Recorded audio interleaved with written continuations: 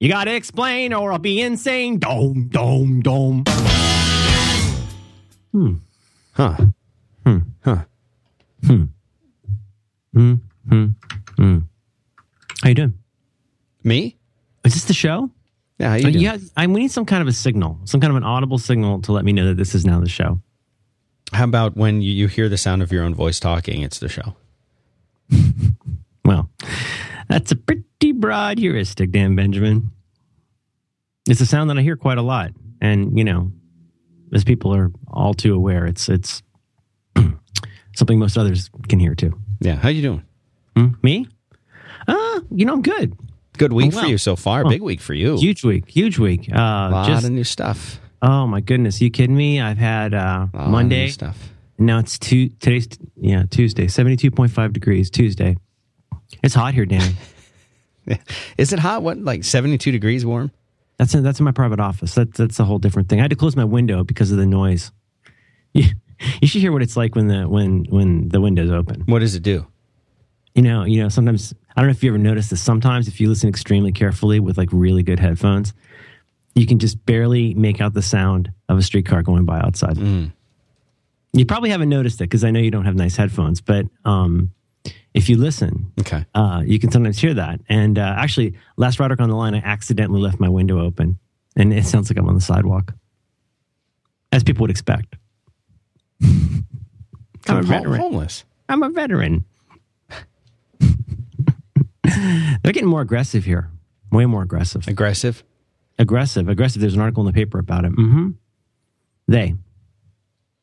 You mean the homeless folks, or I don't know if they're bums, homeless, as Marco would say. I think there's a big difference. I think there's a huge difference. There's an article about this. It's true. Let's not get into it. No, things are doing. I'm doing swell. It's Tuesday.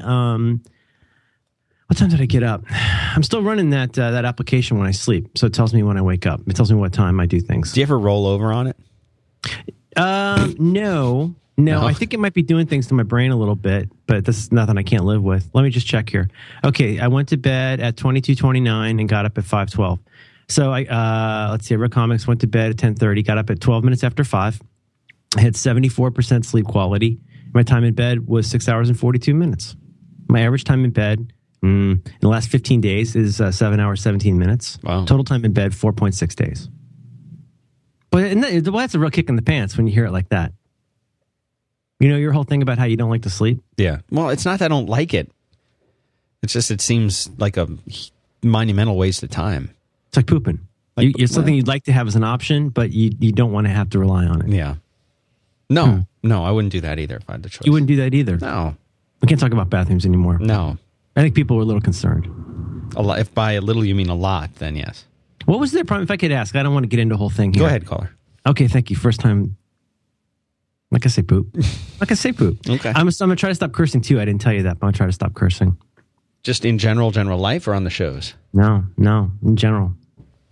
It's not, considering that I just said GD on Twitter a few minutes ago. I think it's not going well. Yeah.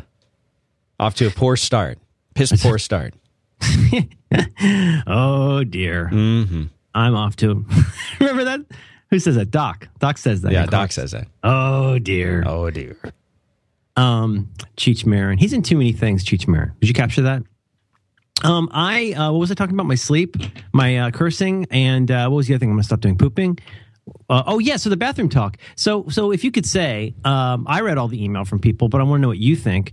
What is the specific nature of the concern? Is it that we can't stop talking about it, or is it that we can't stop worrying about it, or is it that we are genuinely deranged and have to think about these aspects of our life in such? Do you have a sense of that? It's the latter for sure. It's that people think that, like, at first it was interesting, and then now they're worried. They're concerned about us. This is as a listener.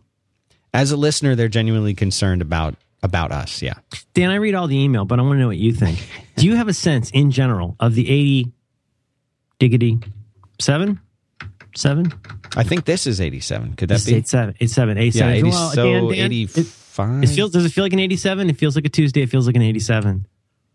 Would you tell people before I come back to this dependent clause. Would you please tell people where to find show notes for this program?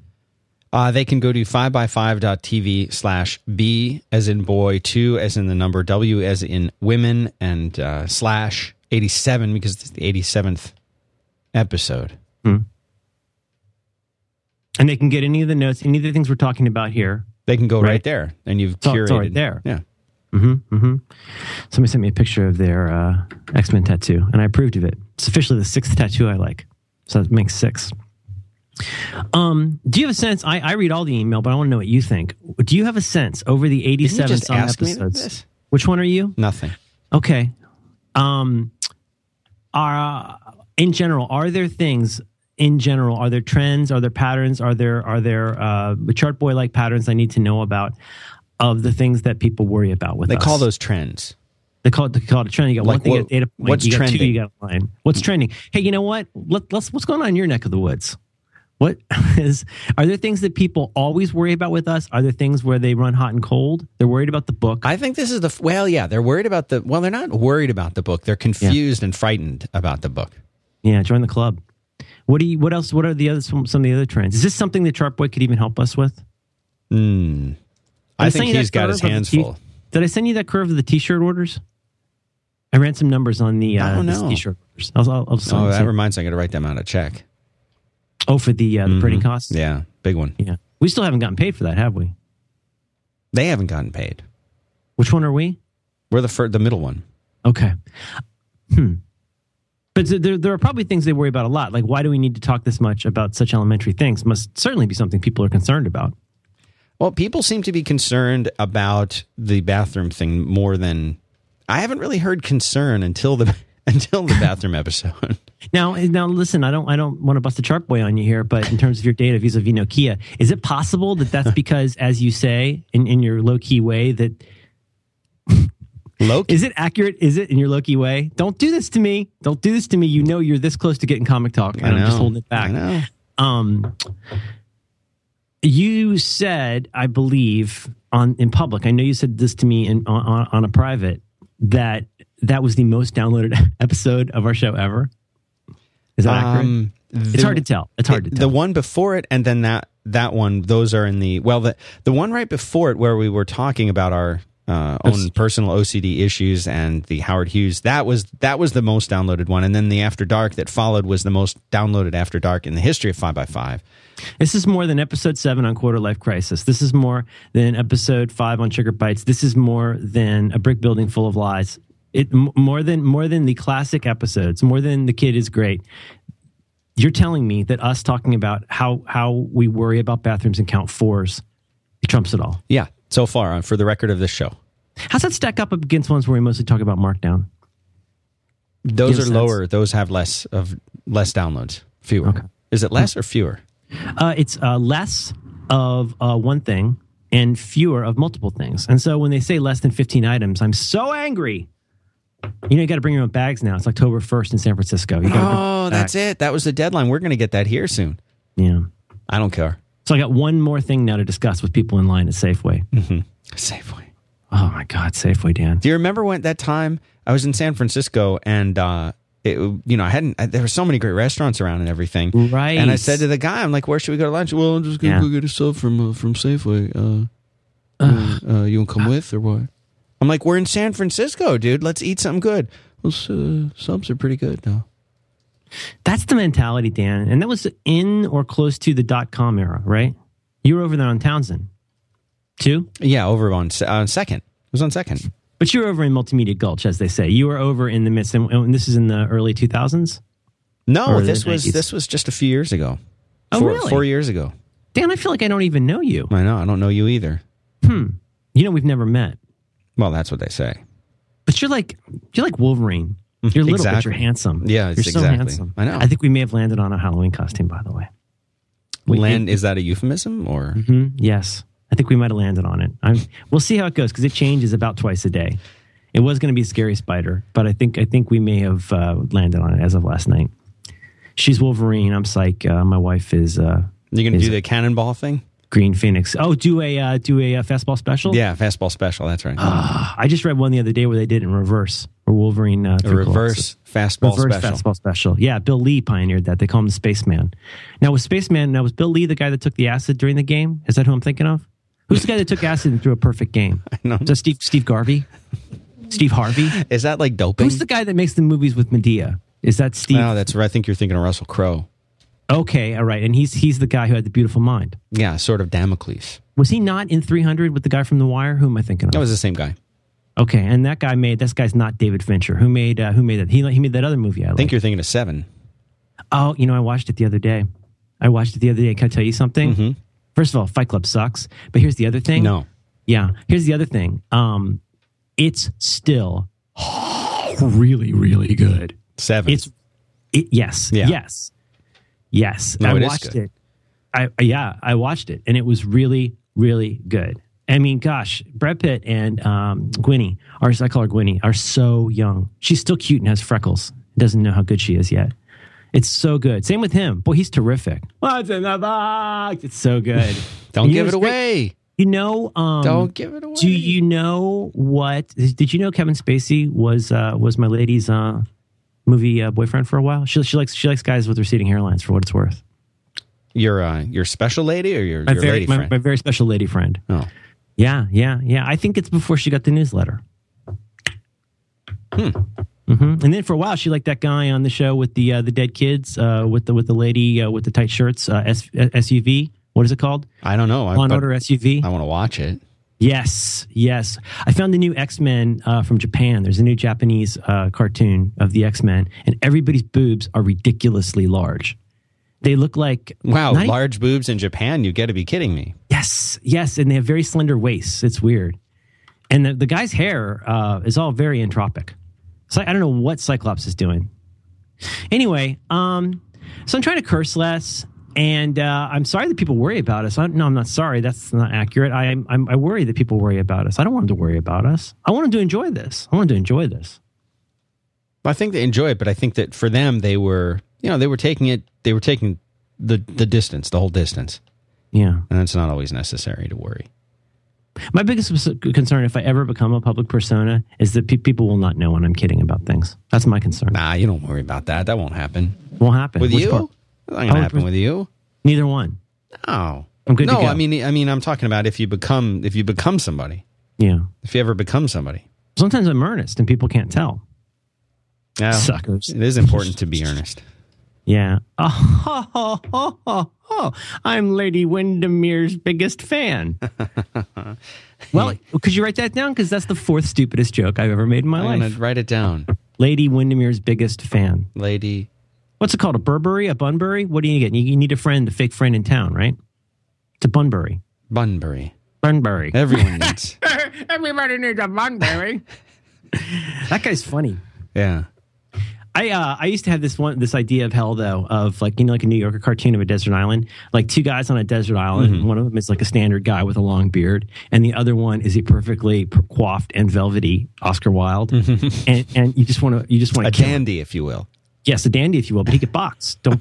He could box. He was ready to give the Marquis of Queensberry a pack of fives for the spelling error. Okay, and then his son's knee, but the idea would be there'd be a desert island and it would be a guy who's stuck there with Oscar Wilde for like 10 years. And you'd just be like, can you give it a rest? Oh, the only thing worse than giving it a rest is not shut up. You just be like, enough. You're so clever. Now, how about you go gather some coconuts? I have nothing to declare but my coconuts. Wasn't Oscar Wilde the guy who painted that photo and instead of him getting older, the photo got older and got all scarred up and stuff when he'd do bad things? Yeah, it was called a daguerreotype. It's one of the small guns you carry in your sock or stocking. Mm-hmm. Yep, that's the one. I think a lot of people misunderstand that analogy, Dan. Is it an analogy or a metaphor?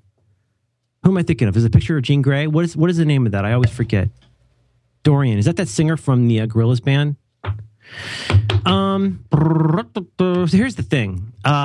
We have something on the table this week that we can discuss. We could just. Oh, I'm sorry. Am I closing any threads too quickly?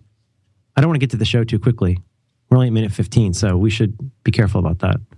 But we had a nominal topic for this week, and I would like to prod your interest in having discussion of that topic this week because I can go either way on it. No, let's hear it. Just do it. Come on. It's called continuity, Dan. Look it up. All right, hang on. Wikipedia.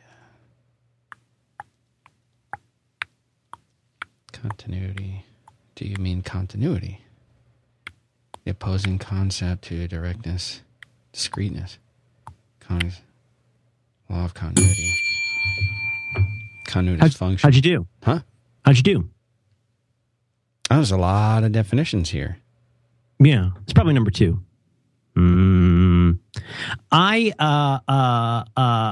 The thing is, and I've gotten notes on this. I've gotten notes on this here. I've definitely gotten notes on the other program that it's hard to follow. A lot of people say it's hard to follow. Which one? The Roderick one? Yes. I'm not going to say who sent it because you'll get all mad and do it in that voice. But we've got numerous notes from a friend of ours. Mm-hmm. Mm-hmm. Who says that Jason Snell, because I want to do that voice. Yeah, we got some notes from Jason Snell and how Roderick on the line is. I am listening to Roderick on the line, and I found that I was confused during several segments. Let me list them for you, item by item. No, the note was more like this. You got to explain or I'll be insane. Dome, dome, dome. It's my John Flansburgh impersonation. That was good. But it's hard to follow and continuity. Now, here's the thing. You watch one of those stupid reality shows that come back from a commercial and they go, we're in the kitchen with the lady with 9 children and she's going to get the Coca-Cola Target gift certificate if she can find a way to get out of the air balloon in time. Brought to you by John's Dirigibles. I can't watch that stuff. Volvo makes construction equipment. Did you know that? Who? Volvo? Volvo construction equipment, and they're one of those Norwegian companies over in Sweden, right? Yeah, Lonely Swedish, huh? Sweeting, they call it. Now your car's from Bavaria, is that correct? Yeah, sure. Did you get the S series or the P series? What series did you get? Did you get an XR series? I got the entry level, the A4. It's an A4. Mm-hmm. A4. You wait. Was that an Audi? Mm-hmm. I thought you were getting a BMW. No. Oh, God, I like you so much more. This is awesome. Audis are nice. I had a BMW. I would never get another one. Well, never. I never say never, but they screen you at the dealership for those. Yeah, I had one of those, and it was a nice car, but the Audi's way better. Sorry, Marco. Yeah. No, Audi's a nice car. Oh, that's a nice car. Now, did you get one of those ones that looks like an ibuprofen? What'd you get? What series did you get? It's the A4, I said. Is it the green one that he linked to? I don't know. That's all nonsense. I don't know what that was. Does it have a stereo? Yeah, it does. And it has the Bluetooth connection right to the... It's got built-in Bluetooth? Bluetooth, right to the phone. On board. Right to the phone. Ah! I can talk on the phone in the car. A big piece of plastic under our steering column fell off, and now there's a bunch of wires. It looks like C-3PO. Leave them exposed. It's the only way to do it. We got a Jetta. We got a Volkswagen Jetta. It's a finally like a GTI. Is it TDI? What is it? No. We have like the you got like the extended release and the immediate release. We've got the SX. I think we've got the it sucks. I had a Jetta. Oh really? Yeah, it's good for you. Did you have it in the 90s, in the late 90s? Late 90s. Yeah, late 90s. Yeah. Turns out everybody who had a job in web design or development had to own a black Jetta. No, it was a black Jetta. Yeah. Sport package. I was copying Jason. Very sporty. Sport package. Our sport package is somebody for some reason took all of our hubcaps about a year ago, and we have no idea why. They're all scratched because, you got to parallel park a lot. I think it was malicious. I think it was malice, Dan. I think it was malice aforethought cum Jetta. So I had this bee in my bonnet, something I'm very interested in. Which is, it's related to education, but it's kind of orthogonally related to education. There was a great article in the New York Times. I can't believe it's been a year now, September of last year, written by, I always get this guy's name wrong. It's so embarrassing. I think his name is Tough. Can you believe that? Not Tough T, just Tough. Can you imagine having a name, Tough? Wouldn't that be kind of cool? I bet people want to fight you a lot when you got a name like that. What do you think? Tough T. Paul Tough is this guy. Do you want to talk about this week, or should we wait another week? Do you want time to bone up? Do you want to bone up? I don't know. You're talking about the education thing.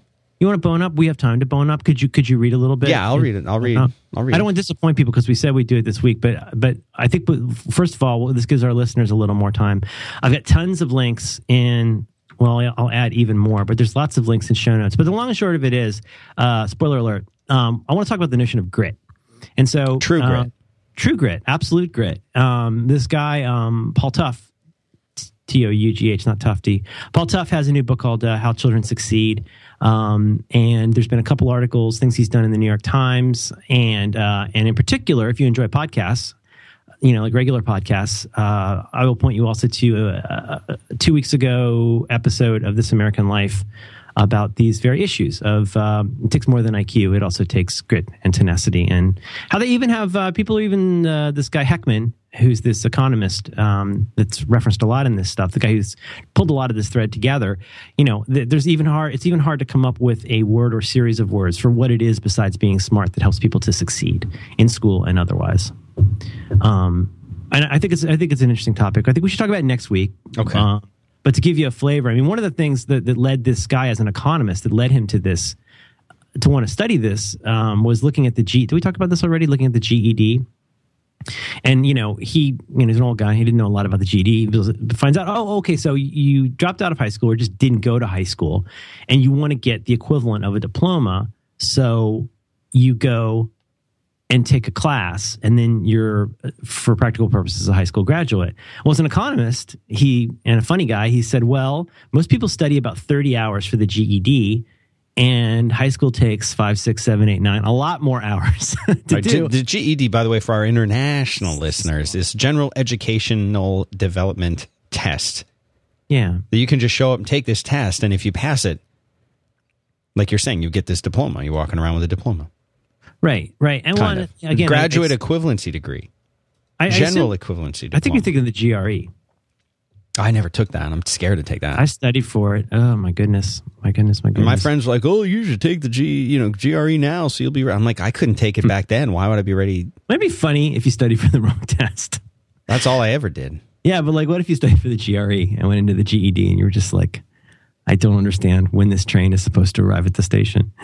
But as an economist, he asked aloud to himself, well, if you can get the equivalent of a high school degree in 30 some hours of study, why wouldn't you just do that instead of going to high school? Or put differently, why do we have high school if people can get the equivalent? You see where this is going. And so his interest became, and forgive me if I'm getting parts of this wrong, but the nut of it is that he looked at the success rates in various endeavors of people who graduated from high school versus didn't graduate from high school and took the GED, or just didn't finish high school and didn't take the GED. And long story short, the people who finished high school, and God knows there must be numerous economic and cultural, social reasons why this is, but that they were much more successful in large regard because they were able to stick to things. They didn't quit things. That the people on the one end of the spectrum, the people who finished high school, had better luck in all aspects of life in the aggregate. They kept jobs, they got better jobs, they made more money. Boy, the more I think about this, the more this seems fraught with potential rejoinders. But those folks did best. They stayed married better and longer. The people. Hold on. What are we talking about? I want to give people this idea of grit and tell them why I'm interested in this. Okay. Sorry, I apologize. No, not at all. But then he discovered that the people who took the GED did better at all of these things, like staying married and keeping a job and so forth, than the people that just didn't go to high school and didn't get a GED, but not a lot better. And so it sent him down this route to look at all these different disciplines, all this different research, and not to spoil the ending, but the part of this that interests me, the part that I want to make sure we talk about next week, even though we're talking about it now, is he tried to look at first of all, you have what they call the cognitive skills, right? Like, you're smart and you test well and you have all of these certain skills, but he wanted to look at what are all the other things that make people successful in things, and what are the various things. And it's funny because during the episode of This American Life, are we talking about it this week? It sounds like we're talking about it. I don't know. I'm not prepared, but it's your show. Whatever you want to do, I don't care. I don't really have a topic other than this. We could do procrastination. I'm wanting to do that. I like continuity, but go ahead. Talk about continuity. Mm-hmm. What he discovered was that and this is why I wish I had more time to read all of this, is that the people who succeeded weren't always simply smart. Yes, the people who had higher success in life did have like a high IQ and they did do well in school and so on and so forth. But just as a sidebar here, that certainly must also include things like the people who can finish high school have the infrastructure. They've got parents who make sure they get up in the morning and get breakfast and go to school, right? It must have to do with the fact that if you are in a more affluent environment, economics in terms of finance seems like it would be a big factor in that as well. But then you hear these stories about people who drop out of high school and do really, really well. Well, how could that be? Chris Rock didn't go to high school. How did he turn out so well? Well, he looked at all these different factors, and there's different names for what we call these things: character, personality, stick-to-itiveness. There's all these things. And in that article from September of last year in the New York Times, which is called, I hate this title. What is it? What if the secret to success is failure? The ultimate turns out name, but it's actually if you Google what if the secret to success is failure, it's really good. They tried to look at all these different traits, and they came up with something like over 20 different traits to identify all of these things. And they thought they'd gotten to it by talking about character, or talking about values, right? People who succeed tend to have these. It isn't just smart people. It isn't just quote unquote smart people. People who jump through the hoops correctly. I mean, how many people do we see who dropped out of college and now start something like a Facebook or whatever? Well, there's something about them that goes beyond just being a smart person. So starting out with something like over 20 different adjectives to describe what these non-cognitive skills are, they kept paring it down, eventually got it down to something like 10 or 3. But the word that has arisen and tends to have stuck at this point is one word, which is grit. Grit. Something that encompasses... That's like the way a British person says great. I think you're thinking of New Zealand. Oh, right. Mm-hmm. It's the same. Is that different? No, they're the one with different sheep. You never want to confuse... That's because they're grass-fed sheep there. Yeah, they taste like salmon. You never want to confuse different countries. It's very frustrating to people. Very, very frustrating. There's a lot of civic pride, turns out, outside the U.S. And I'm very intrigued by the idea of grit for a variety of reasons. And what do we mean by grit? Well, and again, I'm parroting what I've heard in different places here, but you think about over time, think about when you're a little kid. Mm-hmm. We still had things like you could still pray in school. There was still all kinds of God all over the place. You think about when you go to any kind of a non-secular school, when you go to a Catholic school, you go to whatever. They're trying to instill values in you, not just values of faith, but values of morality and ethics and all of these sorts of things. Like there's a long history, not just in the U.S., but really everywhere, of trying to teach you how to be a good person. But I think for most of us, when we think of school, I mean, personally, that's the stuff that's driven me crazy in the past. It drives me nuts. By the way, we're talking about this week now, just so you know. We could talk about it more next week after you read. But it's always driven me a little bit crazy, the extent to which, especially, at every stage of the way in my 13 years of public school education, I felt like it was an increasingly slightly more sophisticated version of learning how to stand in line, just for myself. And, so much of that you can write down to the fact that I am a slacker and a contrarian, and I don't get along well with authority or people. But it always frustrated me that there were things about tacitly teaching you how to be a good citizen, not just in the sense of like go vote and stuff, but in the sense of, kind of this beige morality that they would try to teach you in school that never really took for me. In retrospect, I wish I'd been more challenged to do things that would be hard. Oh, like actually be challenged to do something that could have caused you to learn or excel in Western education, really? Well, this is what an idea. This is where it accidentally, I think, becomes a Florida episode. But but just for myself, and I'll stipulate as I want to get into more detail later. Like I think I don't have grit, and I think that's one of my problems. No, you totally have it. Okay, then let's. I've seen you do these newsletters, songs, and stuff. Apart from the 3 that I still owe them from 3 months ago, they're not listening, so it doesn't matter. Good. I was a smart kid. I mean, I had straight A's. Wow, I was showboating. It wasn't hard for me to do well in school. I mean, I've talked to Roderick about this. I have a lot of friends that are like this, where it's like you could show up hungover and still do pretty well on the test. At my college, there was this thing you had to take, I think your second year. Do you remember this in Florida? That was not the CLEP. I cannot clap. Remember the test you had to take, I think, your second year of college to show that you had like perfunctory skills? You go in this I think Saturday it's called the clap. I had the clap. Did you? After dark. Yeah, please. Yeah, you know what? I've never had anything on my dingus. Turns out I've been really lucky. Never passed it. I've been super duper lucky because of my grit.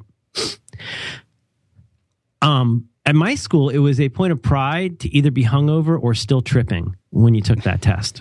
So, because it was considered so beneath us as fancy lads at New College, that it was so beneath us that we thought we had to do it with one hand tied behind our back. And so a lot of people would just fall asleep during the test, and have to take it again because they pushed a little too far.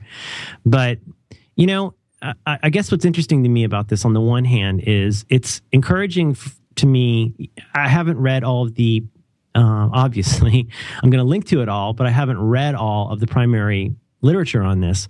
But it resonates with me that there's more to success in life than being smart. It resonates with me on so many levels.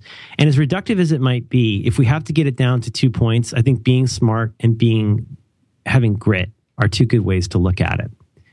And for example, in that This American Life episode, they get into a lot more detail about how economics plays into this, all sorts of different things, and how things like impulse control become very important. Starting at an early age, having the ability to what's the word I'm looking for? To not have to be immediately. I'm sorry, it's early. Not forestall. That's the guy at Apple. That's but to be able, Scotty boy, to be able to set aside immediate gratification in order to have something better in the future, to be able to save money, to be able to, again, so think about all these things. I may be the rambly one here, but these are all these characters or components that are hard to distill into one thing. And maybe they aren't one thing, but that notion of grit gets to a lot of this. It takes grit to not go spend your whole paycheck when you get it. It takes grit to keep trying to make, to sit there in your oven and make the right filament for a light bulb, even after the other ones keep failing. It takes grit to be I think Chris Rock, I don't know if he just dropped out of high school or didn't go at all, but I mean, it takes grit to be a stand-up comic. Think about the grit that it takes to go up there and fail so often.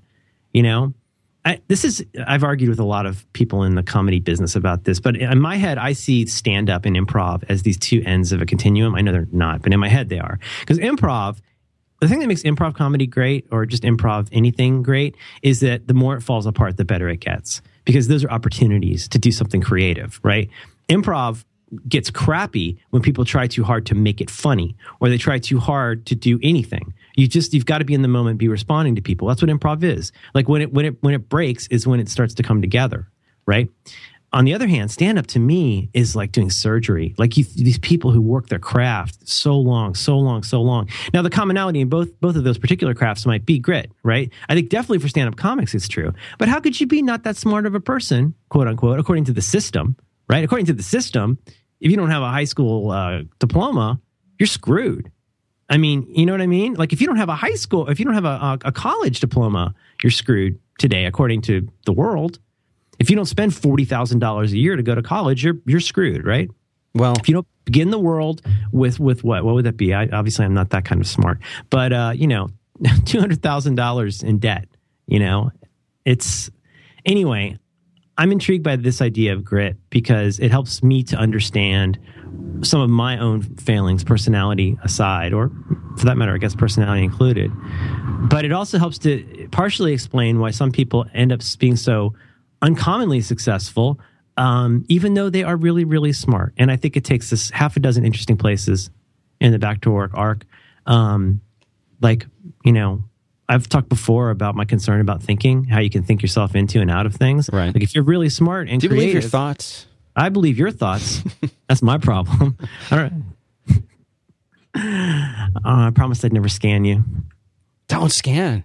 I couldn't help it. Your head will explode. I picked up thoughts from the others. You're worried that I won't be able to contain my Phoenix powers. Right after my daughter this morning. 129. But does this resonate, appeal, anything? Is this making any sense? You're a pretty gritty mofo. What? Let me start over. Okay. Dan, you seem like you have a lot of grit. I don't know. I never really thought about it. I mean, certainly you're a quitter, but I mean, on the other hand, certainly. For the brief period of time that you are committed to something or someone, you're pretty into it. Yeah, no, I get totally into it. For the 5-10 minutes that I've made it this long with you. I can't believe I'm not dead to you yet. Nothing you've ever said really has bothered me. Well, there was one thing, but we talked about it. It's better now. Is that you? What? I don't remember that. Was that you? Is it me? It's me. Why do you think I have these file cards? I have this whole system for trying to remember who I've wronged and how. It's unmaintainable. What else does it get to? Well, there's the grit part of, boy, how is it? And I have so many friends like this, including some of you listening right now that I've talked to so many times. You're so gosh darn smart, but like you just don't do stuff. I know so many people who are so smart and like they're just too damn smart. Damn it. Sorry. Ooh. I need the sister to hit me with a ruler. I just Blues Brothered my cursing. That's like a euphemism for something, right? I hope so. Ruler. But I mean, have you ever seen an interview with, I don't know, Zuckerberg's probably a weird example, but have you ever seen an interview or like with Larry Ellison or, I don't know. Harlan Ellison, maybe. Gary Marshall? I don't know. You see interviews with people who are, by almost anybody's standard, like extremely, extremely successful. And you're like, God, that guy seems so stupid.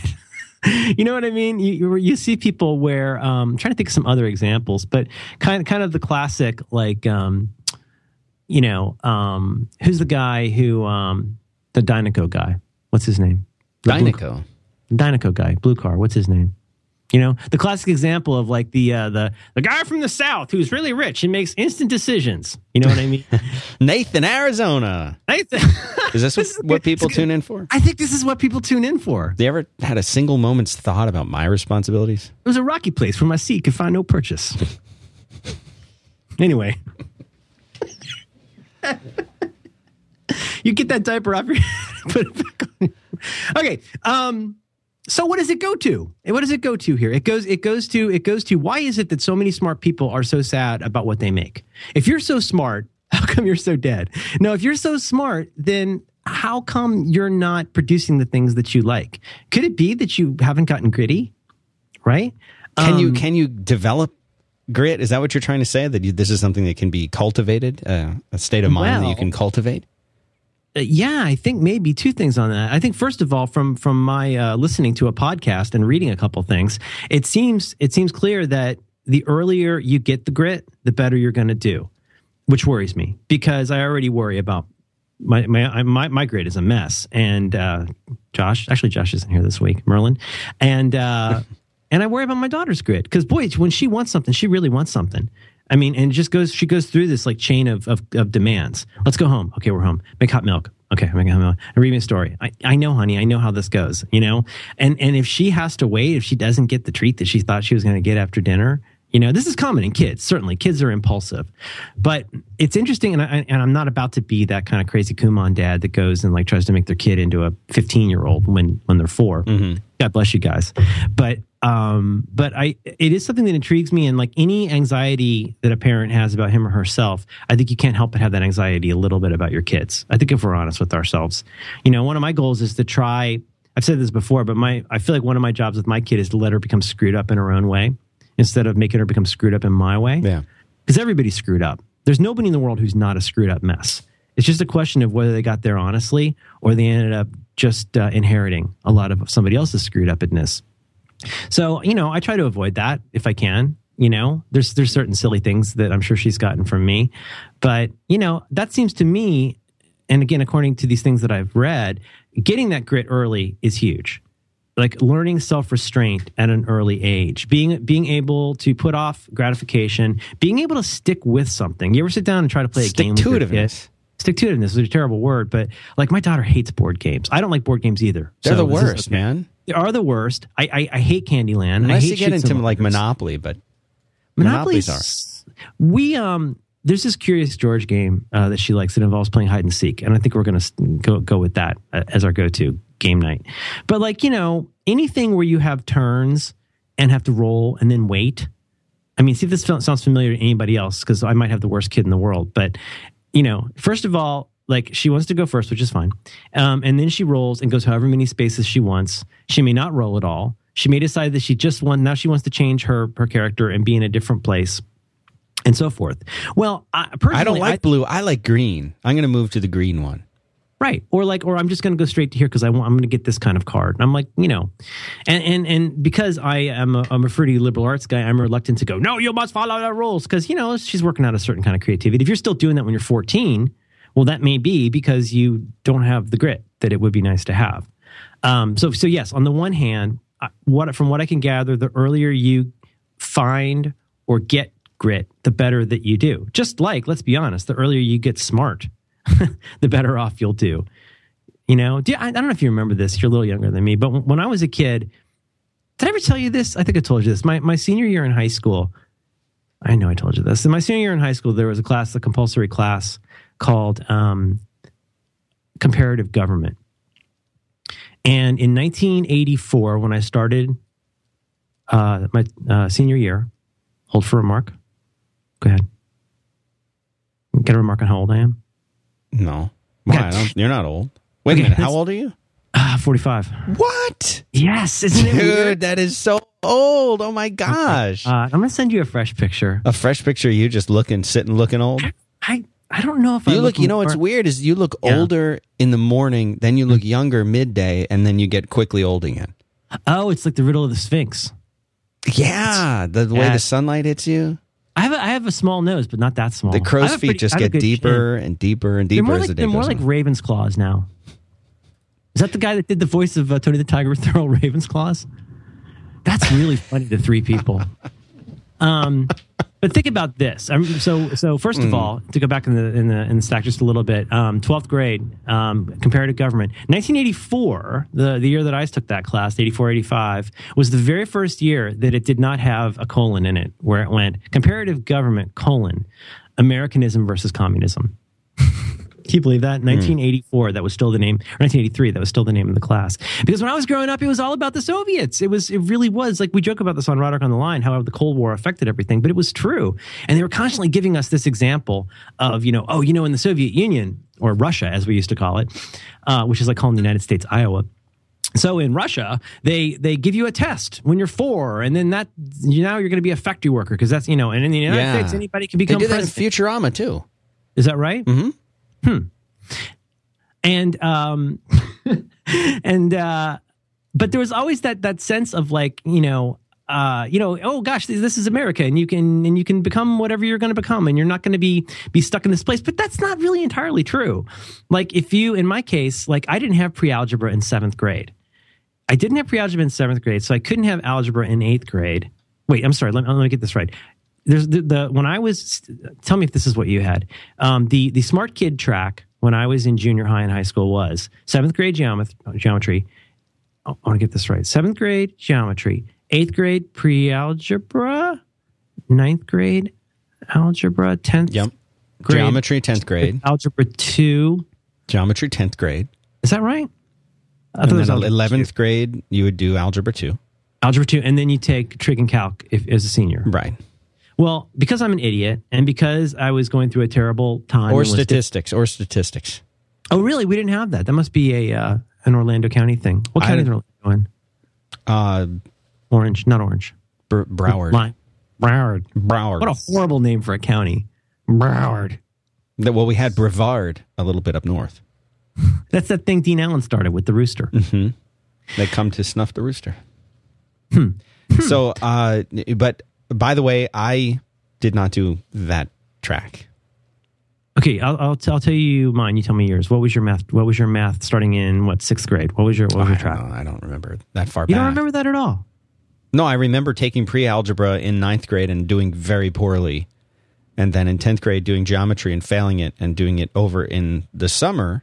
Oh, no. And acing it in the summer. It totally clicked for me. See, I missed like the first 2 or 3 weeks because we had moved and I'd changed schools, so I was like 2 weeks behind. Well, one math you can't be 2 or 3 weeks behind in with all those proofs is geometry. But when I took it in the summer and started at the beginning, it was like, it totally clicked. And I was like, well, wait a minute. This is just like programming, because I'd been programming for years already. And I love geometry. I aced it. That was actually the most fun I've ever had. Did you find a way to understand it? In high school.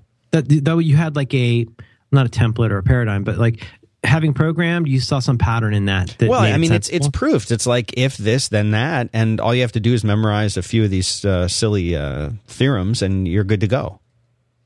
Piece of cake.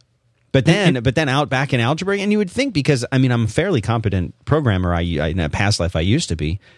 People are always like, "Oh, algebra, it's easy. It's just like programming." For me, it wasn't. Now I've got it since then. It clicked for me since then. But back in high school, I couldn't figure out algebra. So instead of doing algebra 2, where I guess I made it through algebra 1, but I couldn't. I knew I couldn't do algebra 2, so they put me in some other.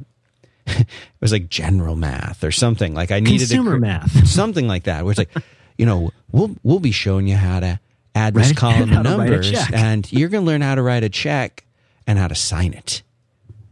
Oh man, I was a mess. So I did extremely well in elementary school, and then went to military school for that year in 7th grade, and then started. Did you really? Yeah, and then started going to public school in 8th grade in Pasco County, and I'm trying so hard to reform as a human being. There's so many ways I want to become a better person, but there's still this part of me that thinks a lot of stuff went wrong in 8th grade, partly because I was just I was a mess emotionally. I was like everybody. I was really struggling coming into what felt like, something from the Warriors. And, I was completely out of place and out of sorts. And I was also just weirdly tracked. I mean, I was in advanced English, and that was fine. It was super easy. I don't even know why they considered it advanced, but it was a breeze for me. I mean, also, I'm just saying, it really wasn't that challenging. I know challenging. I know from challenging, and that was not that challenging. But I got stuck in, like, just according to Hoyle, generic math. It was not quite consumer math, but it was essentially advanced arithmetic in 8th grade. And I went in there, and I'll be dead honest, just from the other kids in the class, not even the material, I knew from the second I walked in, I was like, what am I in here? What is this? This was the kids who listened to Judas Priest. I should not have been in the Judas Priest class. I should have been in the Journey class for sure. And it was really stupid, and I didn't try, and I hated it. So I started out. But here's what I'm trying to get at is I missed the track at that point. I had zero grit, and I missed the track. I was just, I said this once before, but this is such a great quote. I want to be quoted for this. What was it? It's a hard thing when you're a smart person who doesn't get what they want. But, then you find out you're not actually that smart, and there's a lot of things you could have gotten if you'd really tried. And that's how I feel. Like, I thought I was really smart. I knew I was in the wrong class, and I totally phoned it in, and I got C's. But the fact that I'd gone into 8th grade, I didn't have geometry in 7th grade, like all of the kids in the Pasco County track, right? So I'm already behind there. Right. 8th grade, I was not in pre-algebra. I was in I was in the Brown group. Basically, the Brown reading group, math group in this case. But, whatever, I got to see. Who cares? But then in 9th grade, I had not had pre-algebra. I went into regular algebra, and I ate the booger. I did not get a high enough grade to go to algebra 2. So I repeated algebra in, what would that be, 10th grade? Yeah, repeated algebra. Finally got out of that, did algebra 2 in 11th grade, and took geometry as a senior. I took a class that 7th graders took in 12th grade. Now, why does this matter? Because first of all, I had no grit. Second of all, it's Florida, for Christ's sakes. But also, like, getting off of that path, like, really screwed me up. So, I mean, yeah, I think it does matter to have, if for the cognitive skills and the smart half of all of this stuff, you kind of do need to be on the right track from early on. Because if you're not, like, the system, it's like getting married or dying. You realize, or having a baby. It's a racket. And it's going to eat you alive. You will be thrown upon the gears of whatever that industry is. You think your wedding's going to be special. You think your birth is going to be special. You think your death is going to be special, and it's not. There is an industry that has forms, and if you fill it out correctly, it won't be as much of a pain. But it's still going to be expensive and stupid. That's really life. Same thing here. So if you're on that right track when you're young, I think that helps a lot. I suspect you can take it too far. It wasn't too many years ago. It was a little before I had a kid that I heard the phrase feeder preschool. Feeder? Like bird feeder? You ever heard of a feeder school? Mm-mm. If you want to go to Harvard, right. Yeah. This is where you put them in the thing. And then I've heard feeder school as a way of saying, well, if you go to whatever Chode or one of those private schools, right? Chode. If you go to Chode, then you're going to be right into St. Penis or whatever. Right. And but I think it was Meg Herhan said this. Feeder preschools. Can you imagine having to try and get your kid? How frustrating it is. I mean, we applied to 5 co-ops and got into 1. Like that's how competitive everything is now. Right. And we happen to love the one that we're in. But the idea that, there's so much competition today in schools that there's so much competition to get your kid into the kind of school that you can afford and push them hard enough that they're going to keep up inside of this broken ass system. It's crazy frustrating to me. And the whole idea that you would have you and your kids stressed out at the age of 2 or 3 about whether they're getting into the right preschool makes my head swim. I didn't go to preschool when I was a kid. I just started kindergarten when I was 5. Yeah. It was not, most of my friends were Catholic when I was a kid, and they almost all went to the same preschool or nursery school, I think it was called then, at their church, and that's just what you did at that particular parish. And I didn't have anything like that. I didn't have any friends that went to preschool. And now, like, if you don't go to preschool, I mean, it's like you're weird or something. Mm-hmm. You know what I mean? Anyway, to answer your second part of that question, though, yes, it does help to have the grit from early on. But according to this American Life episode and other stuff, you can get grit. But once again, the earlier you start getting the grit, the better you're going to do. And they one of the things that they did, and again, this is why I should have prepared more. I forget exactly where this happened, but it was in one of these, I don't know if it was a study. I think it might have been doesn't matter. They basically took kids and when they were in, I believe, high school or junior high, who were not doing great. They were totally like average kids, and had a high school or a college counselor come in and do very little except say to them something along the lines of, you could be better than this, or you could be, doing more with this. Very little apart from neutral encouragement that they could be trying harder and doing better. And they did do better. It didn't take that much. It doesn't take that much to make somebody realize. One reason this show's been around for 87 episodes, I think, is that it helps people try a little harder for 6 days sometimes. I know that's what it does for me, thinking about this stuff. Sometimes we need a little kick in the pants to make us try a little bit harder.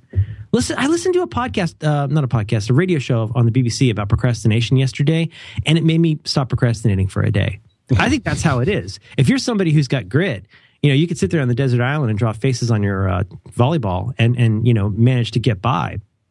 But I think for most of us that don't have the grit, and I have to wonder, I bet a lot of our audience struggles with this, is that it is a slog to come back to that. We are who we are, in the sense that whatever our history and our background and our experience and our self-image has made us today is who we are. It's one reason that diets tend not to work. It's one reason self-help writ large tends not to help, is that we are who we are. We're a collection of habits and patterns and neural pathways that have formed over 20, 30, 50 years. And you don't just change that by reading a book or by reading another book or buying a book and not reading it or getting a wireless scale or a hammock. Like, none of that stuff changes it. But like, how do we get that grit at our age? I don't know. It sure as hell makes me want to make sure that my daughter's got grit at whatever age. But I don't know. We should talk about our sponsor. But I wanted to toss that out there because, just to be completely honest, on a personal basis, I think it helps me to think about grit as something that I honestly think I lack. And B, I realize I could do a lot. I realize I could do a lot more if I had more grit, if I had more determination, if I stuck to the right things for longer. Because in those neural pathways that I've got, I'm pretty sure that I am a quitter, and that I do give up when it gets hard. And I don't always, along the lines, perhaps a twin sister of my ADD. My version of ADD is just simply that I can focus, but I don't always focus on the right things. In that same way, my version of grit is I'm not always gritty about the right things. I might be gritty about procrastinating on something in a way that's intractable. I might stick to something way longer than I should have, when the real grit should have been to do a difficult thing and quit this thing to do something better. you could probably bend this analogy until it breaks, but I think it's an effective way. If you're looking for a practical component to why you're so goddamn smart, but you haven't made anything cool yet, I wonder if we should consider that grit could be part of it. Certainly matters in our educational system, but if you're past the educational system and now you're somebody who's out there trying to do stuff, it seems like something you're going to have to bootstrap, which is hard if you don't have grit. Your thoughts? It gets complicated. It gets more and more complicated. What do you think, though, at a high level? What are your... First of all, is this as I like to say, is this making sense?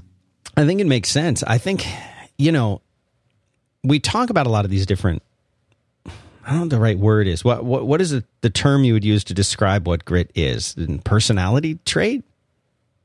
Well, there's a very funny part of that wonderful This American Life episode where I was talking to Heckman, I don't know his first name, this economist Heckman, and they laugh about it because every time and Heckman's a Nobel Prize winner, he's a pretty smart guy, and every time he tries to describe what this quality is. Over his house last weekend for barbecue or something? What? Your buddy here you're talking about. God. Because you seem to know him pretty good. My goodness me. Was that there? Put your wife on. I want to try and help her. Does she have people she can talk to? God, it must be brutal. Man. And Heckman has trouble coming up with a single word for this. It's part of what makes this so interesting to me. And you'll pick this up in that Paul Tough article from September of 2011 as well. And I have to say, I haven't read the book yet. I'm going to buy it today. I bought the sample, I downloaded the sample, but haven't read the book. But the guy strikes me as being a smart guy. He sounds like he's not it turns out, doofus. We'll see. I'm also trying to read some contravening, people who are criticizing this as well. I'll have more on that next week if we talk more next week. But what was the question? The name for it. Yeah, because at various points, so Ira Glass, who I don't know, and Nobel Prize winning economist Heckman, who I don't know, God, are having this discussion, and I was laughing about it because he keeps saying, he says character, or he says personality trait. He uses all these different words that really mean different things, and they eventually laugh about it because even when Ira Glass is saying to him how funny it is that he doesn't have one word for it and keeps changing the word, he keeps changing the word even then. And that's why, again, grit might be reductive, but, it does encompass many of these other things. You could certainly look at people and say, well, the one reason for that person's success is probably their attention to detail, or one reason for their success is their willingness to compromise in order to, make something great. There are certainly myriad reasons, but if we had, the reason I'm excited about this idea is that, yes, it's probably amazingly reductive, but it's reductive in a way that resonates with me. Because if I think about the stuff that, just for myself, the stuff that I'm pretty satisfied that I've done, it came from I want to say, hopefully being smart and having something to say, maybe. Or thinking you have something to say. And God, how awful is it when we think we have a novel in us and maybe don't? It's an awful feeling to walk around for 5 years, 10 years, 15 years. Some of you out there have this. You feel like you've got a comic that you can get out, or you've got a novel, even a short story, a cookbook. Like there's something in you. Do you know what I mean? Yeah. Maybe the best power pop single that's ever been put out. There's something in you. You feel like you should be able to get out, but you can't get your hands around it. So it's weird. There's a third piece to this I almost want to add that probably is part of grit, but it's like being smart and being gritty are certainly important. But I wonder if this other part of it is some combination of intuition and confidence. Because the things if I look at the things I'm happiest about, they aren't stupid. They're kind of smart, maybe sometimes. It took a certain amount of grit to finish them and polish them. But I also feel like there's this third element of confidence in your intuition about what to do. Because as David Allen has talked about, it's in modern knowledge work, it's not a problem so much of not knowing what we do. We understand what our job is. We know what our job title is. We know at some kind of mid-level what it is we need to do, but we get hung up in the details of implementation. And we get really hung up in trying to accomplish those medium-sized projects because we get lost in all of these numerous details that leave us procrastinating and confused and stuff like that. And that what getting things done does for people, I think, is it gives you a framework for first wrangling all of the details and tasks that can potentially undo you. But then also it gives you a framework for understanding which one of those details you shouldn't be doing right now or can't be doing. And then as you move further up in the stack, you eventually get to the point where you go, wow, a bunch of that stuff was busy work for this project I know I'm never going to do. That's why I was procrastinating. And so you get rid of it. Again, Getting Things Done. Such a great book. And so, but what Getting Things, and the other thing Getting Things Done will do for people will do Getting Things Done for like a couple of weeks or a month.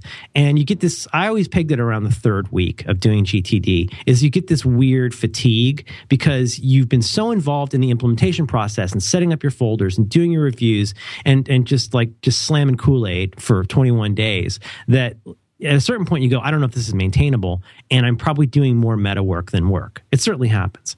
If you can make it through that, it's like the 17th mile in a marathon. Like if you can make it past that, you can finish.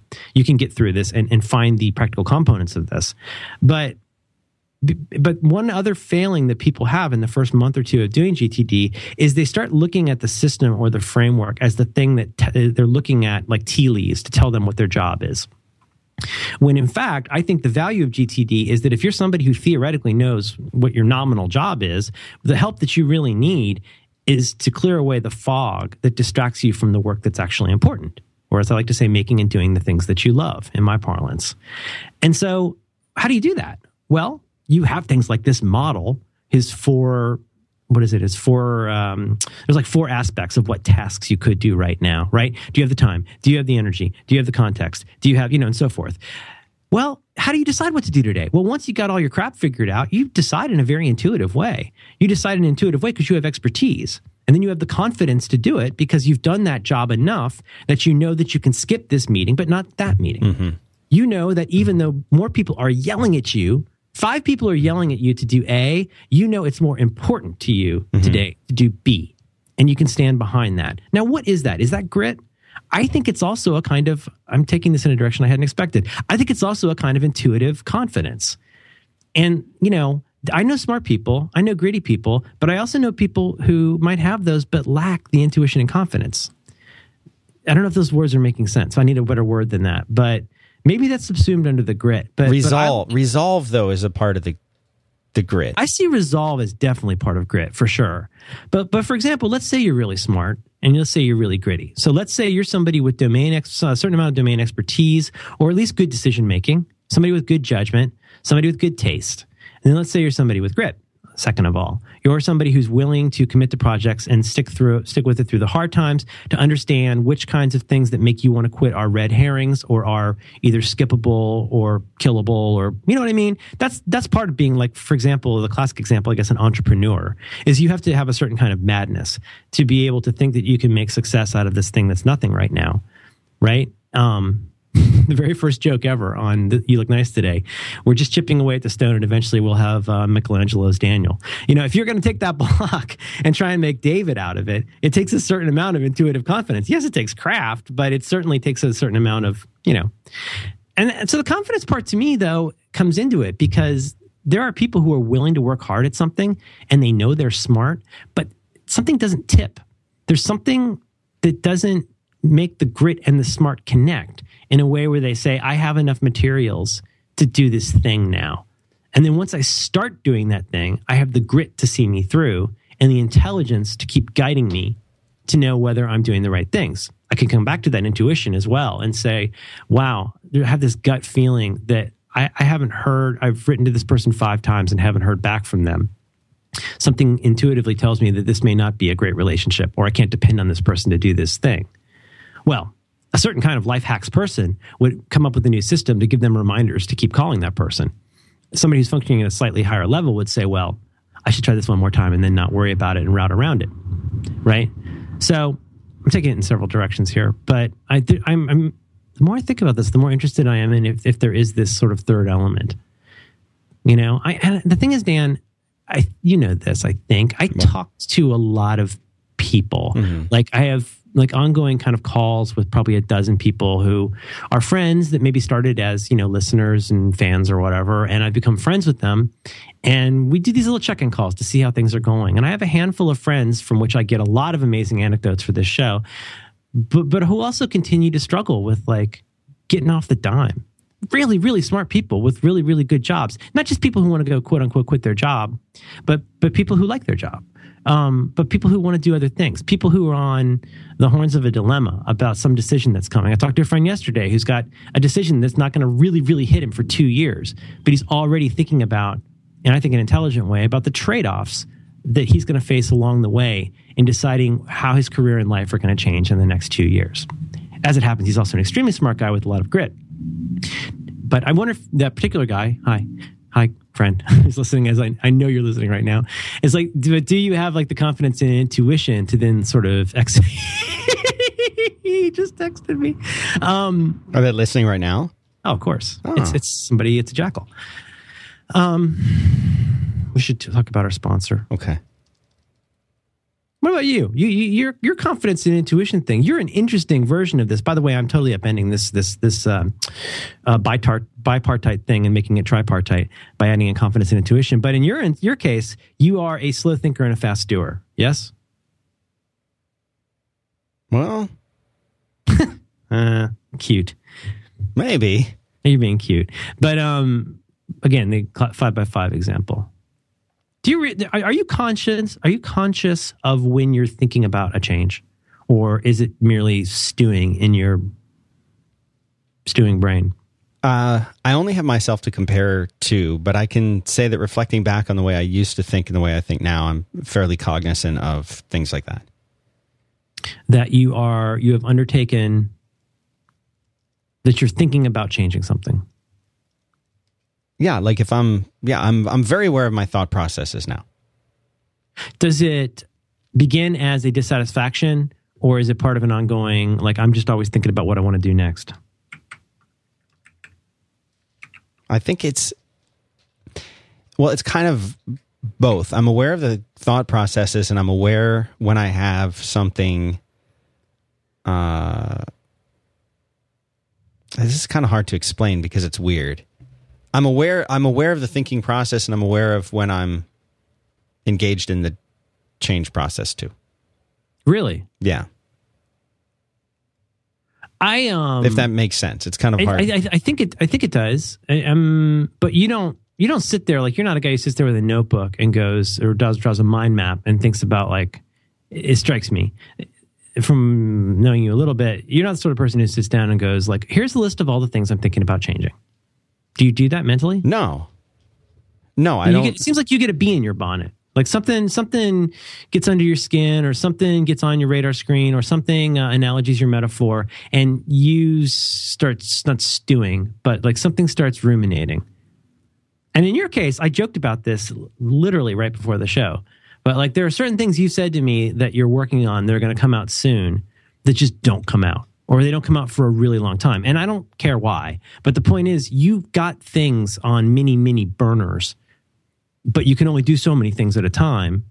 You're doing some kind of an intuitive process to decide, okay, certainly the world, like, okay, we're ready to take your t-shirt order, or yes, now this office space is available. There are external factors. But at the same time, it seems like you have to look at a wide range of things you could do every day and then make a somewhat intuitive decision that will then, I'm telling you your thoughts, but it seems to me that you make it will start with an intuitive decision and then think it through, have some ruminative time, and then execute fearlessly. Am I getting that in the right order? I think, I mean, that's an interesting way to describe it, but I would say yes. Mm-hmm. See, I don't even know it's coming. Like there's this wonderful, slightly overlinked thing, but still wonderful. This thing called structured procrastination. We'll put in notes. This guy down at Stanford invented this term many years ago. He realized that he would always have something he was supposed to be doing that was like an order of magnitude more important than anything else he was supposed to be doing. I'm paraphrasing this, but the idea is like, I've got to grade these papers, because, oh my God, or A, B, C, D, E, all these horrible things are going to happen in my life. And the older he got and the more he did it, the more he realized that he could benefit from this by always having the most important task that he absolutely, not a fake one, a real thing where he's going to be screwed if he doesn't do it. Right. That would be at the top of his list, and he would do literally everything else. And it made him very, very, very productive. And I interviewed David Allen one time, and one of the great things I'd never heard him say before was it's okay to procrastinate as long as you have good things to procrastinate with. You know what I mean? Mm-hmm. And and that's how I work. I mean, like I've always got, what I try to do though is just limit the number of things that I'm procrastinating about. I feel like I've had a huge success if I'm only procrastinating about one thing, because then I can have really effective days. I can have a day where I come in and I just blast away at something. The reason I'm mentioning all of this is, unlike you, I think I don't even know I want to do something until one day. And then I know with such clarion certainty that it's the thing to do. Do you know what I mean? It's like it just presents itself. You get clarity because it's like your mind in the background. Your mind is like processing it without you focusing on it consciously. Is that what you mean? Yeah. You asked me to do a show for like at least 6 months. And I'm sitting. It's funny because this is really funny. I should send this to you. I found this notebook. It was a new notebook I'd started, and the first few pages are little doodles and stuff, and then it's got notes about this talk that I'm going to do in another state, right? And so notes to notes to notes, and then it's got 3 or 4 pages of notes from meeting with the stakeholders there, the people who are my hosts, writing everybody's names down. I always draw a table and like who's every person at the table, so I can remember who's who, all of that. A lot of scribbling notes about what they want to change from my first talk to my second talk. Right. More scribbling notes. And then the next page was me on the plane, like talking about what had to change. And then the pages after that, a huge page in tiny, creepy, like 7 handwriting is like all the questions that I had for our call the day after I got back. So I went directly from this talk that made me so frustrated that I had to start this show. I didn't know I had to start this show when I had that not terrible visit, but where I felt so, I was like, why am I doing this? I'm not helping them. They're not helping me. This is hard. And I just, this is when I had that screaming match at 2 a.m. with the SVP. Not SVP. He's a regular VP. He's a junior VP. And the point being, I can look at that notebook and in retrospect, it tells a story. It tells a story of a guy going on a trip and starting a new notebook with Princess Leia on the front or whatever. And then me prepping for this, a fresh young kid straight out of the country, and then going into this slough of despond, and then coming straight into, hi, I should find the email. I think I put it up once. Hi, Dan, you remember me? It's Merlin. We're going to do a show. Yeah, Let's I remember. do a show. Okay. Right? And that was it. That was it. Like, yeah, but no, what's funny, that sounds so impulsive. But you know what? Somewhere in my stupid head that's a little bit smart, not too gritty, but pretty good with the intuition, I knew it was time. We talked about it in the first episode. This is so stupid to talk about the show on the show. But like, that's one example that really worked. Like, do you remember that day when you called me up and you said, all right, let's do it? I was standing at the kitchen counter. I had and you said to your wife, yeah, this is the email. I said, this is the email I've been waiting for my whole life. Oh, you used to like me so much. I did. I used to admire you. Oh my God. But then, used to listen to my shows. Yeah, well. Yeah, you're a moth that got a little bit too close to the CFL. Turns out 23 watts. Really? I talked about this in that talk where I cried, but I had one relationship end very emotionally and not too great, a long-term relationship. And I felt like such an idiot that I was back in a relationship with somebody so quickly. Yeah. But I knew within a couple weeks, maybe I could be fooling myself here. I might be whistling past the marriage graveyard, but like my hand to God, I knew. I want to say I knew the night I met her, but that's silly to say. But silly. I really, really knew within the first few weeks that this is somebody I wanted to be with. How could I possibly know that? Is that as simple as, I know I don't want that other thing and now I need a girlfriend? Maybe, but something inside of me that I didn't even know was bubbling up did that. I've gotten away from grit here, but I think this might be important. I wonder if it's helpful. We should talk about our sponsor, but I wonder if it's helpful for us to know. Certainly, we all know how smart we are. Obviously, let's take it as read. We're all really smart. But I wonder if it's also helpful for us to know how gritty we are, how much that smartness gets reflected in grit. And I wonder how many of us have a sense of our confidence and intuition that is expressing itself in a way that lets that smartness out into something cool with the grit to see it through. This is a big topic, Dan. It is a big topic. Yeah. We're probably not going to have time to talk about X-Men, are we? No, we can talk about whatever you want. Yeah, can I tell you about something I like? Please. Hey, listen, have you heard about this Igloo software? Igloo software. I have heard about it. That's your digital workplace thing. Is that what that is? That is what that is. Never get John Roderick started on the topic of Inuits versus Eskimos versus you just shouldn't talk to people from Alaska. I'm just going to say that. Yeah, turns out. Igloo, give them the F's and B's. The F's and B's. This stands for. Oh my Christ on a crutch! I'm going to quit cursing. Features and benefits. Oh, okay. Features and benefits. Give them the read. Call it the read. Give them the read. Well, Igloo, it is your digital workplace. It means you can give updates, you can have discussions, you can share files, you can do all these things that you want to do with your team in one place. And what does it do? What's the benefit? It keeps you on task. It makes it so you don't have to worry about sharing all of this stuff. You don't have to have 20 different applications to do all of this stuff. It means that when you update things, that your manager can see it, and your team can see it, and the other department can see it, and vice versa. And you do it all in one place. And they've got things things that Merlin likes, like built-in content moderation, which I know you're always obsessing about. I'm always obsessing over content moderation. It reduces email because you can see everything. Can I be honest with you, Dan? You know what I love to moderate? What's that, caller? Content. You like to moderate the content? Here's the thing. There are lots of things you can get from lots of places. You could go and install a copy of MediaWiki. Is that what it's called? MediaWiki? Mm-hmm. Yeah. You can go and install MediaWiki. It's a great. I mean, it's fantastic. It runs Wikipedia. It's pretty good. You could use Twitter. You could use Yammer. You could use any of those Twitter-esque services. I just signed up for tent.is. I don't even know what it is, but I signed up for it. And my username was taken. Turns out. You could go and you could use Google Docs. You could go and there's so many different services. There's some of which are great and some of which are not great, but there's all these different services. And there are places that bring this together. You can buy suites of tools. But I think a lot of people at the implementation and IT-ish level get a little bit frustrated and a little bit antsy, to be honest, about having a ton of different things to maintain. What in your parlance, as you say, things to support. You know what I mean? Of course you know what I mean. You used to do this for a living. This is what I used to do. Do you want to have 15 different services for these things that might mix in personal and work stuff? What if you got Sarbanes-Oxley and that kind of stuff? Well, you got all that junk. I don't know. I'm talking out of my butt. But what if you had all that in one place and integrated and it worked with your teams? Mm-hmm. This is what is neat about Igloo. And because you can go in and you can basically flip on or off any of the stuff that your teams need. You can share stuff intelligently. You're not stuck in that you're saying you could scale this thing down to be like a one-purpose tool, or you could make it have every single feature in the whole world. Yeah, precisely. Like so many great, some of my favorite apps, you could make it look completely bananas with every single feature exposed, or you could go in and just make it this one thing. OmniFocus, a lot of people look at OmniFocus and go, oh, it's so confusing. Well, were you aware that with a few clicks that you save as a perspective, you could basically turn it into Omni Outliner? You can have exactly one line with one cell per line and just indent.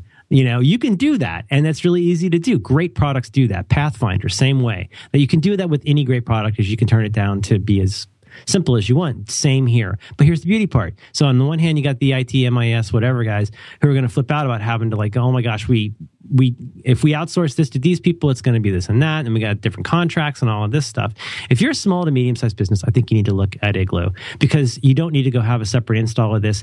And here's the beauty part. If you go put that on, no, I don't mean this is FUD, but if you go put content on one of those external sites, you may not, unless there's a fantastic API, you may not have a super easy way to integrate that with other pieces of content in your world, and then share it intelligently with the right people at the right time. So that's part of the glue that Igloo provides in my use of it, is that ability to take the casual tools of social networking, for example, and all the kinds of apps that have become popular in the last 10 years, things like wikis, to put that all in one place, but then the glue or the spackle is your ability to link things together and to expose it to only certain people at certain times, and then to turn it into different kinds of things. So if you want a little homepage that's got a Twitter thing on it, it would be a great place people could look for this, Dan. I don't know if you're aware of this. What's that? They could go to backtowwork.igloocommunities.com. Oh, yeah. And they can see our thriving Back to Work Igloo community. So how many people have signed up now? I looked a couple days ago at the number. I haven't checked. Let me look. But it's super duper fun. Yeah. 71 people in the Jekyll Cave. Hey, look at that. There's Richard A. at the top of the list. Look at Richard A. Nice. Who else is in here? Nice. There's lots of, oh, look at this. Look at all these handsome people. And so if you go to backtowork.iglooCommunities.com, you'll quickly get the gist. Now, this is just what we've done. This is what we've turned on. We got a calendar.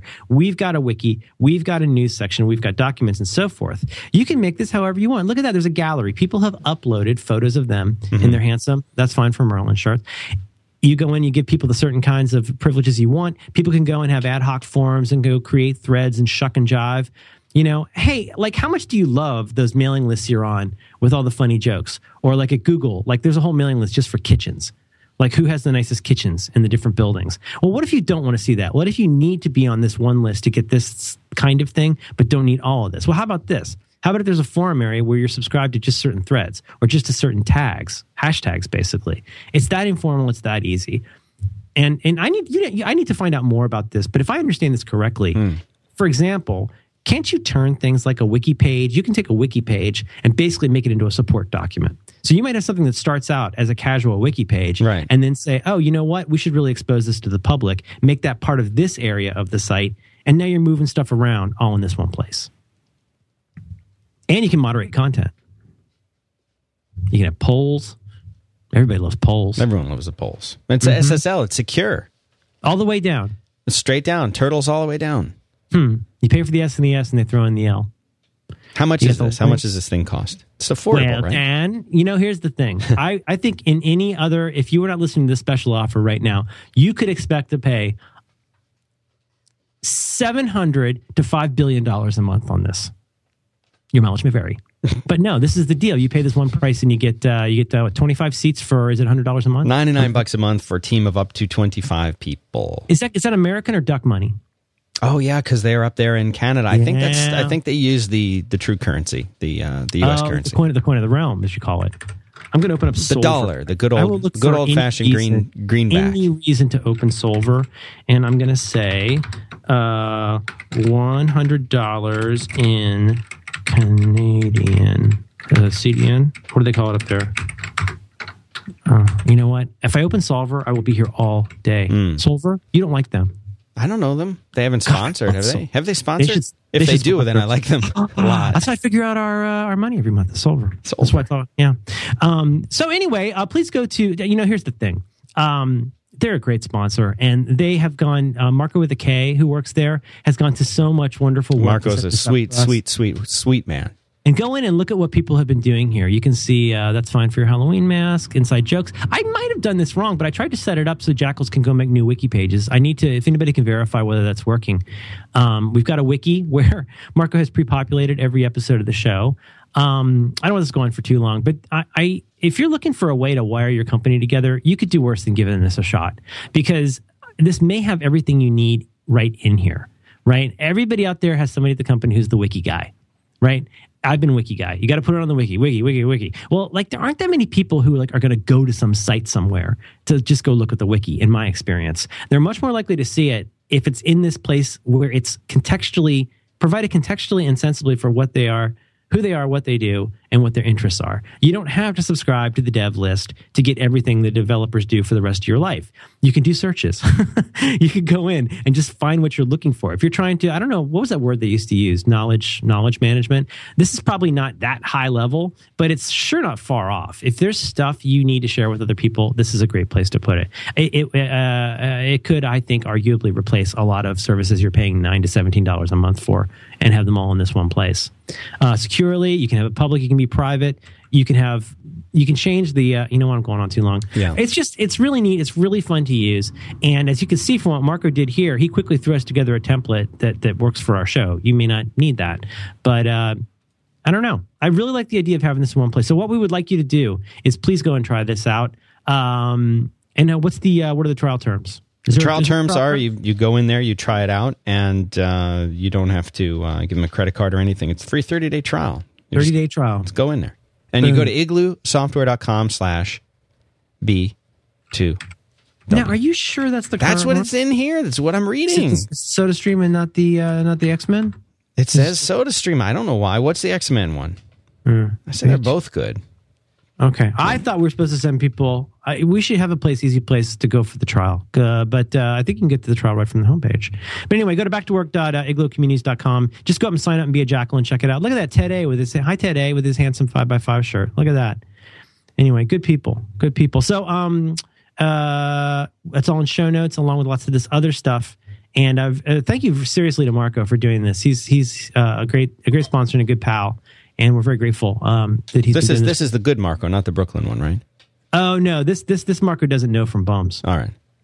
Anyway, our thanks to Igloo Software for supporting 5x5 and Back to Work.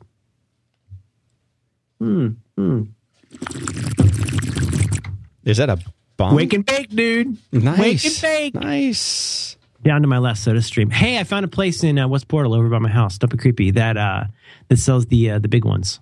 So is that over there on Briar? Yeah, 2. Pool, a pond. Pond would be good for you. Ooh, it's always funny. I think we could potentially talk about this next week, too. Okay. We don't need to go right now. We still got plenty of time, right? What time is it? No, it's time, actually. Oh, it is time. Yeah, 86 minutes in. 86 big ones. 86 minutes. 86 smackers. 86 time. Did you ever work in a restaurant? You worked in a restaurant. Not a restaurant where I was like wait staff, but I was sort of like a short order cook in an Italian restaurant for a little while. Oh, they're stinky. Stinky the Italian restaurant is a stinky, stinky restaurant. You know that term, though, 86. You know, there's terms inside of kitchens that they use. You know what 86 means? That means kill them. 86. It means we're out of that. Right? So you say like, 86 veal. And it sounds like a play in the football, but that means they're out of it. There are many terms. Like you could say, if you want like eggs on toast, you could say Adam and Eve on a raft. Adam and Eve on a raft. And if you want them... 86 of ketchup. If you want to smash the yolks, you say Adam and Eve on a raft and wreck them. There's all kinds of these. Have you ever seen that thing? You'd like this. I'm sure you've seen this. What's that? But the weird way that they put orders in at like and again, I have no direct experience with this because I don't go to IHOPs. But apparently there's some, like if you put the ketchup and then a straw and then a salt packet on the corner facing a certain way, that tells them, the short order cook, like the whole order. That's probably literally the worst idea I've ever heard in my life. The worst what? That's the worst idea I've ever heard in my life.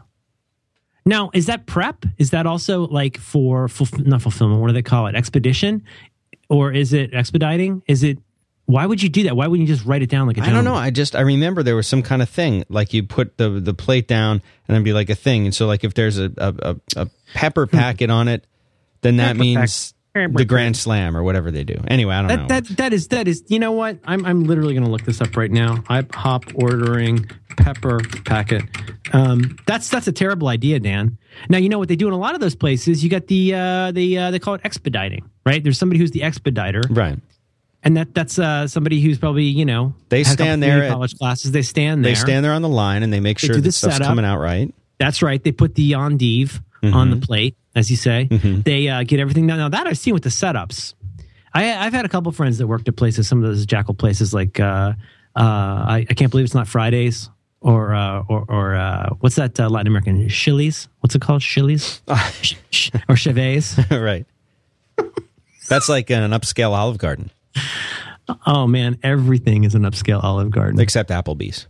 Yeah. Oh, Apple lanes and six lane highways. Applebee's. It's the worst. Applebee's. Like I remember in college, like Applebee's was like people would choose that. Bourbon chicken. Yeah. I know. See, you know what this is? You know who I blame? Florida.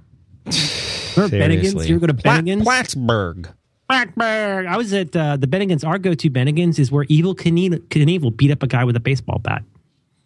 Turns out.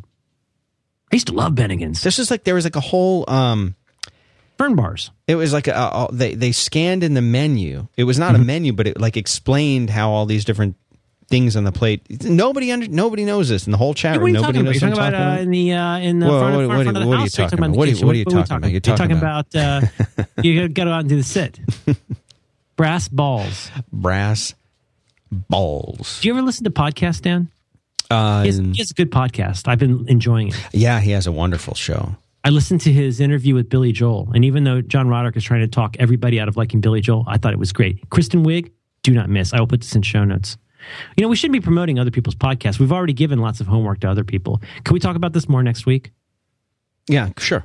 Mm-hmm. Was it weird of me to bring in confidence and intuition? It was a little weird. No, I think it was fine.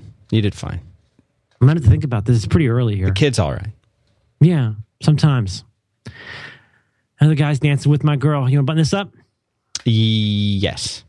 Okay, I love you. Love you too, Merlin, man.